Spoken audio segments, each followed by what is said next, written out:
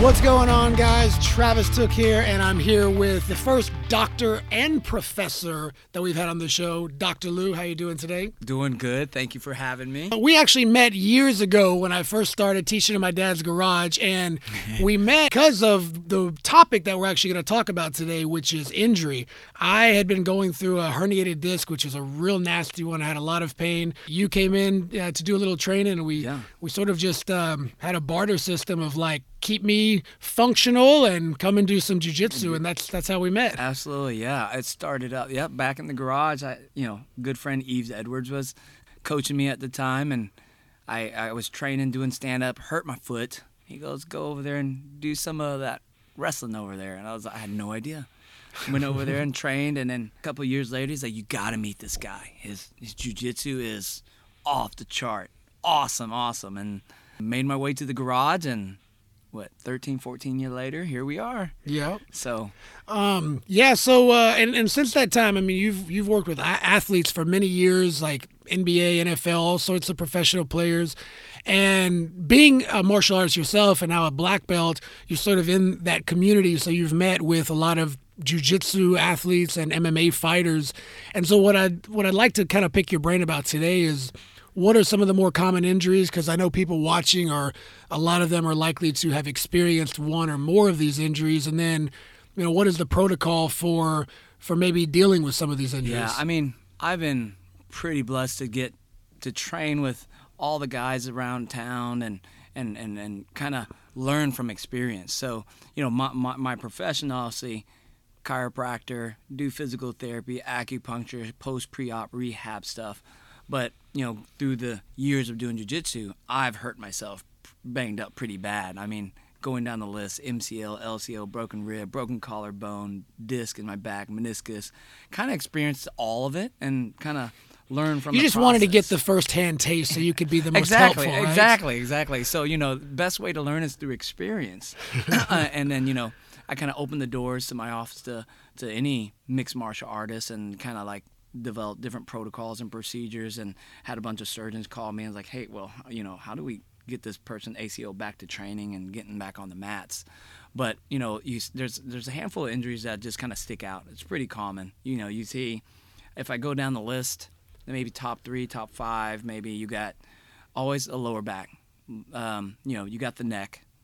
I would almost say the third would be knees and shoulders. And then you got, ears and ribs, kind of like the accessory injuries that all jiu-jitsu players get. With those, I think every one of them, you kind of know. Sometimes, a lot of times, the high-level athletes, that it just kind of happens. Mm-hmm. Guys that are starting off, they don't know what to expect, don't know how what their body should feel, whether it's a pain or is it just a serious injury. So literally, we can just kind of go down the list. So what are some things? So a lot of people getting into jiu-jitsu have never done sport before. Mm-hmm. So their body might not be, or I'll put it this way. A lot of them have not done a fitness regimen before. So that's why I think, if you get into a good jiu-jitsu program, you want to start off easing your body into it and preparing for it. But what are some things they can do off the mat to, we can't prevent all injuries, but what can we do to lower our chances of having some of these injuries occur throughout our training? So, like, jiu-jitsu is such a great sport and it's a great fitness, for general population who just want to get in shape. It's so dynamic, it's never just uniform. Your body's never going to move a particular way. It's always, the unexpected.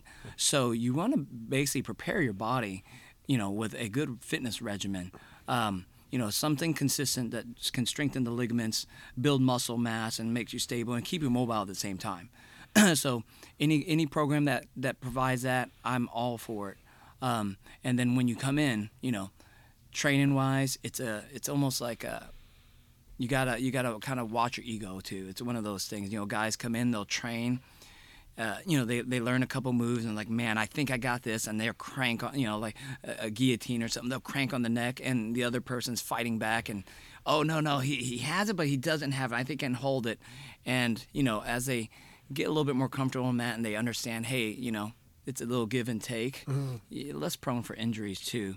So, with the injuries, preventative stuff, you can do your exercises, but there's always that when you're on the mat, train smart, and train safe. Be good team partners for your teammates, and just don't have an ego. Just develop slowly. Yeah. And then also, you got the other spectrum where you got these elite athletes, guys are getting ready to fight. They want to push themselves, and you're on the fence on basically overtraining or injury. You just got to be really smart, and as you get better and higher ranking, better level, your game evolves. You're a little bit more dynamic. You just need to be a little bit stronger. And I tell everyone, you got to train harder than the way you live. Yeah. So if you are, a jiu-jitsu enthusiast or compete at a high level, you want to train as you are doing such throughout the week, throughout the months and the years to improve your game. And I think that's just being prepared. Right. So I know a lot of people, they come in and they work out. Say like they go to a 24-hour fitness or something, and they're doing some generic workouts. They're doing some squats and bench press. They run on the treadmill. They do things that the general population is pretty aware of.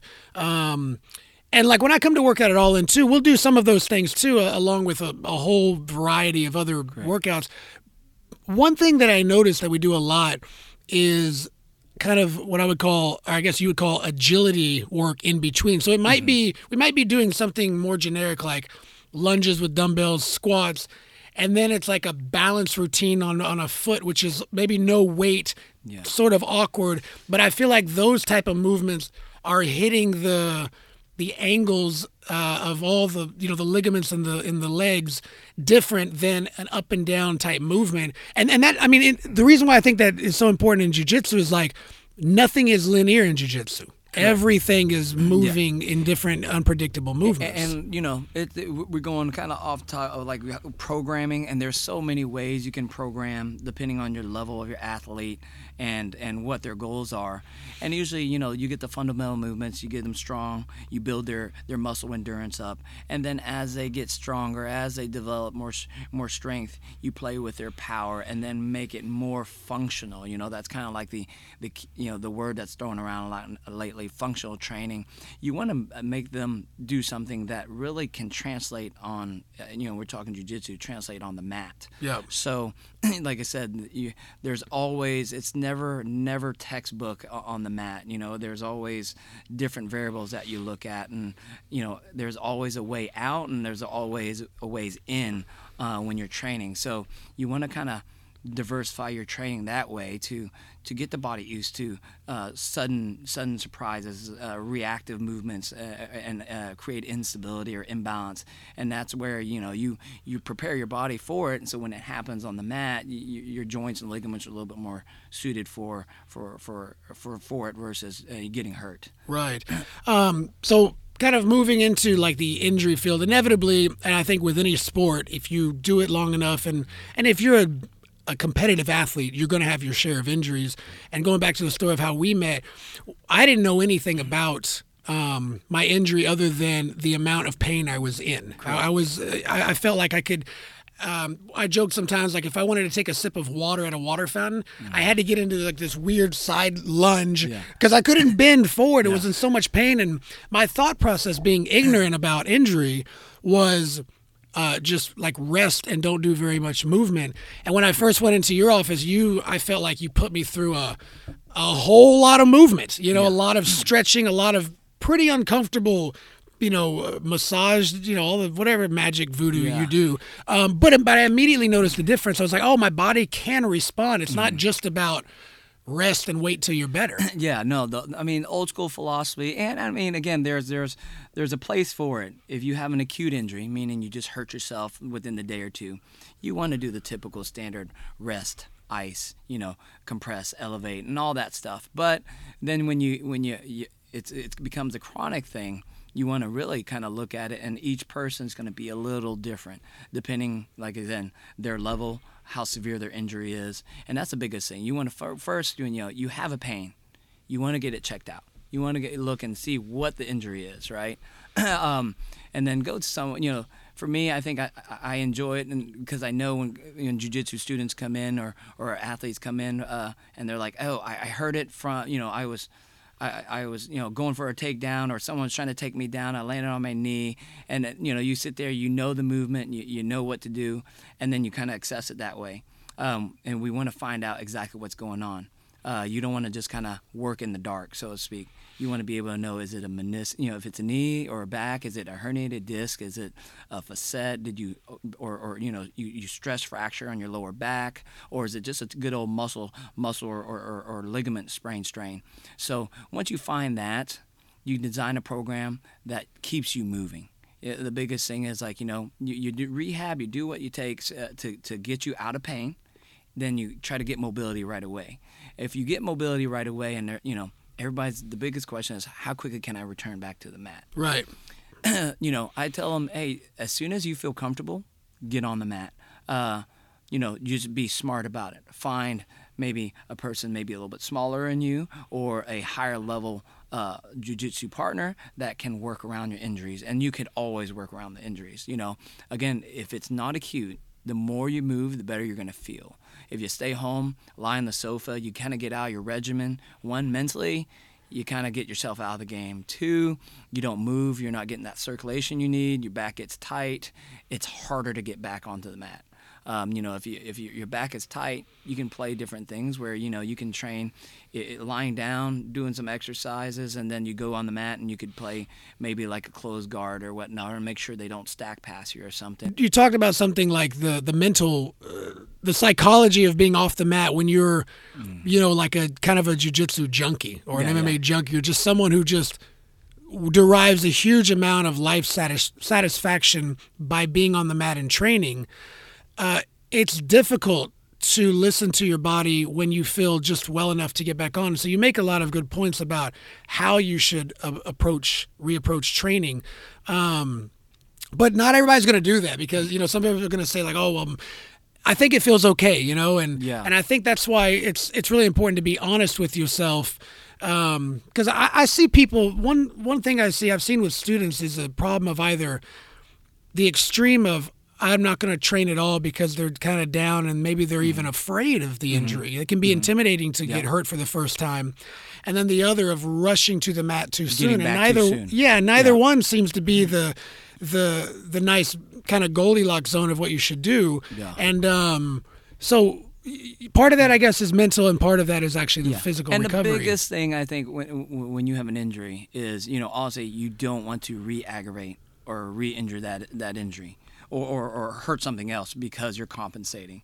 So, I tell everyone, so get on the mat, you can, if it's too acute, take notes, do your rehab on the side, do some strength training, but take notes, learn technique, develop, and be disciplined. Just kind of keep yourself in a regimen so you don't get too bummed out or sit at home and do nothing or eat a bunch of junk food and put on some weight, and then you come back, you're even worse than you were before.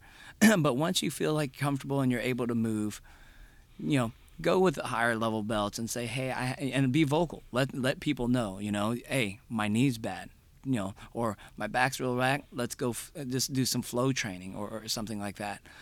So, getting, like I said, the mental aspect of just staying moving, keep yourself moving, and just kind of keep yourself on a regular regimen. That's probably one of the most important things of just recovery.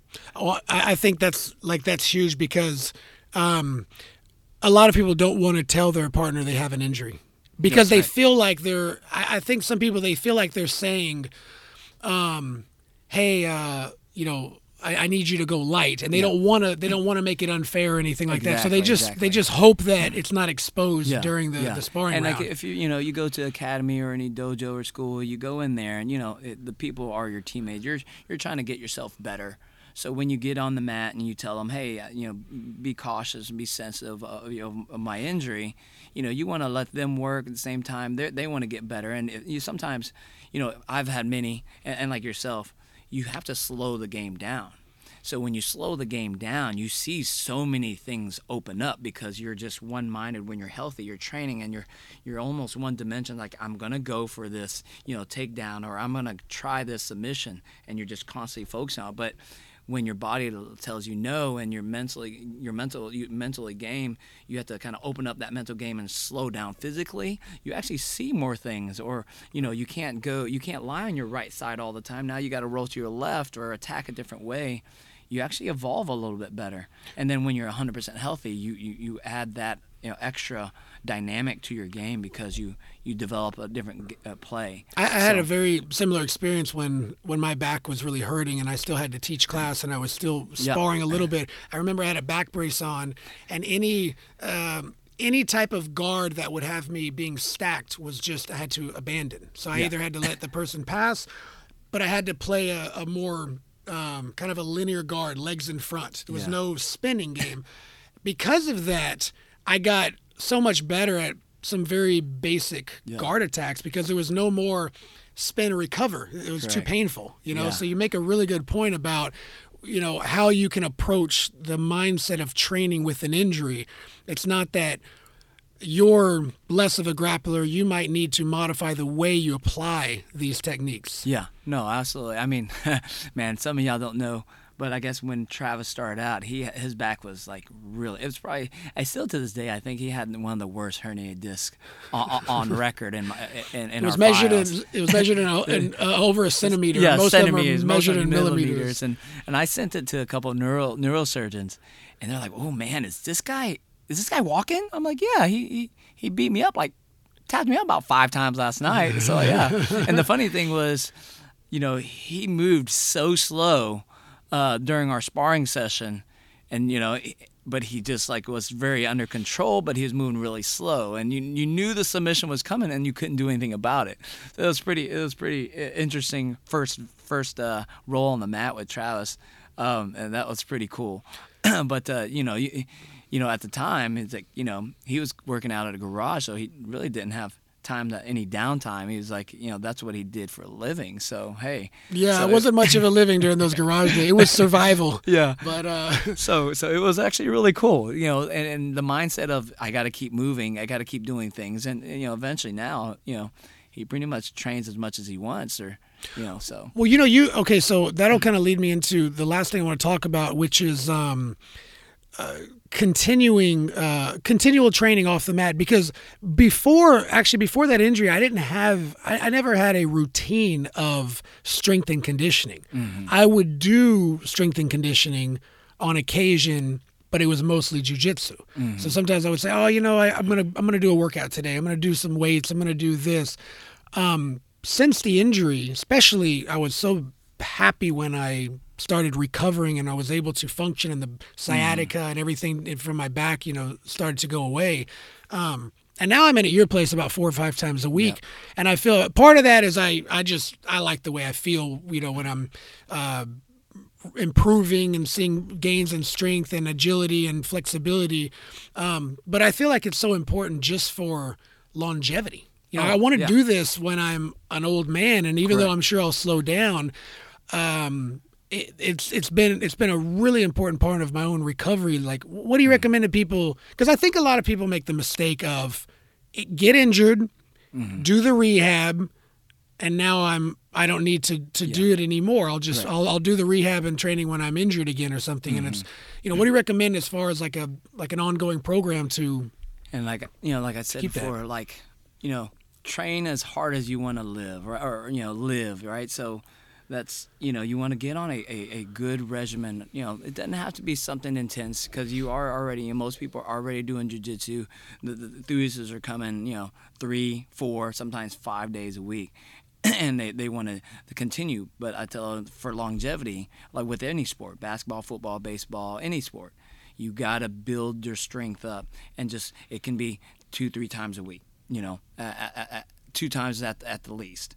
3, 4 is ideal. Just a good strength program that adds a little weight, a little mobility, and really kind of cater to some of the goals that you have. You want to be more explosive, maybe a couple Olympic lifts and some plyometrics put into it. But if you're saying, hey, I need to trim down and do weight, focus on a little bit more of the conditioning aspect. But 3 times a week, 30 minutes at the tops, you can kind of bump up. And you want to be dynamic with it. You're talking about jiu-jitsu being a slow control to explosive right off the bat. You want to be a little dynamic like that in your training, right? Increase your conditioning by, the reps and sets. And any gym that can actually help you program that way and know your goals and kind of get you there. As long as you do that 3-4 times a week, you're great. Like I said, like pro fighters, everyone. I get people coming in gyms like, I want to be like that guy. I want to be like one of those UFC fighters. And I was like, you know what? What you see on TV is maybe a 30-minute clip of their 6-8 week training program. But year round, these guys are in the gym every single day, just maintaining or they should be anyway. Yeah. To maintain their strength, build a good foundation throughout the year, and then, their 6-8 week training program is what makes them that 1-2% of athletes that actually get on TV and fight for it and make a living doing it. Yeah. So it's called being consistent and just being disciplined, doing your training throughout the season, not just sporadically when I get hurt or maybe a little bit after that, and then just kind of shut down and just go back to your regular regimen. Because if you keep doing the same thing, you're going to get the same results. Your chances are you're probably going to get hurt some more. Yeah. Or just not increase your level of fitness or your evolution of being a jiu-jitsu athlete.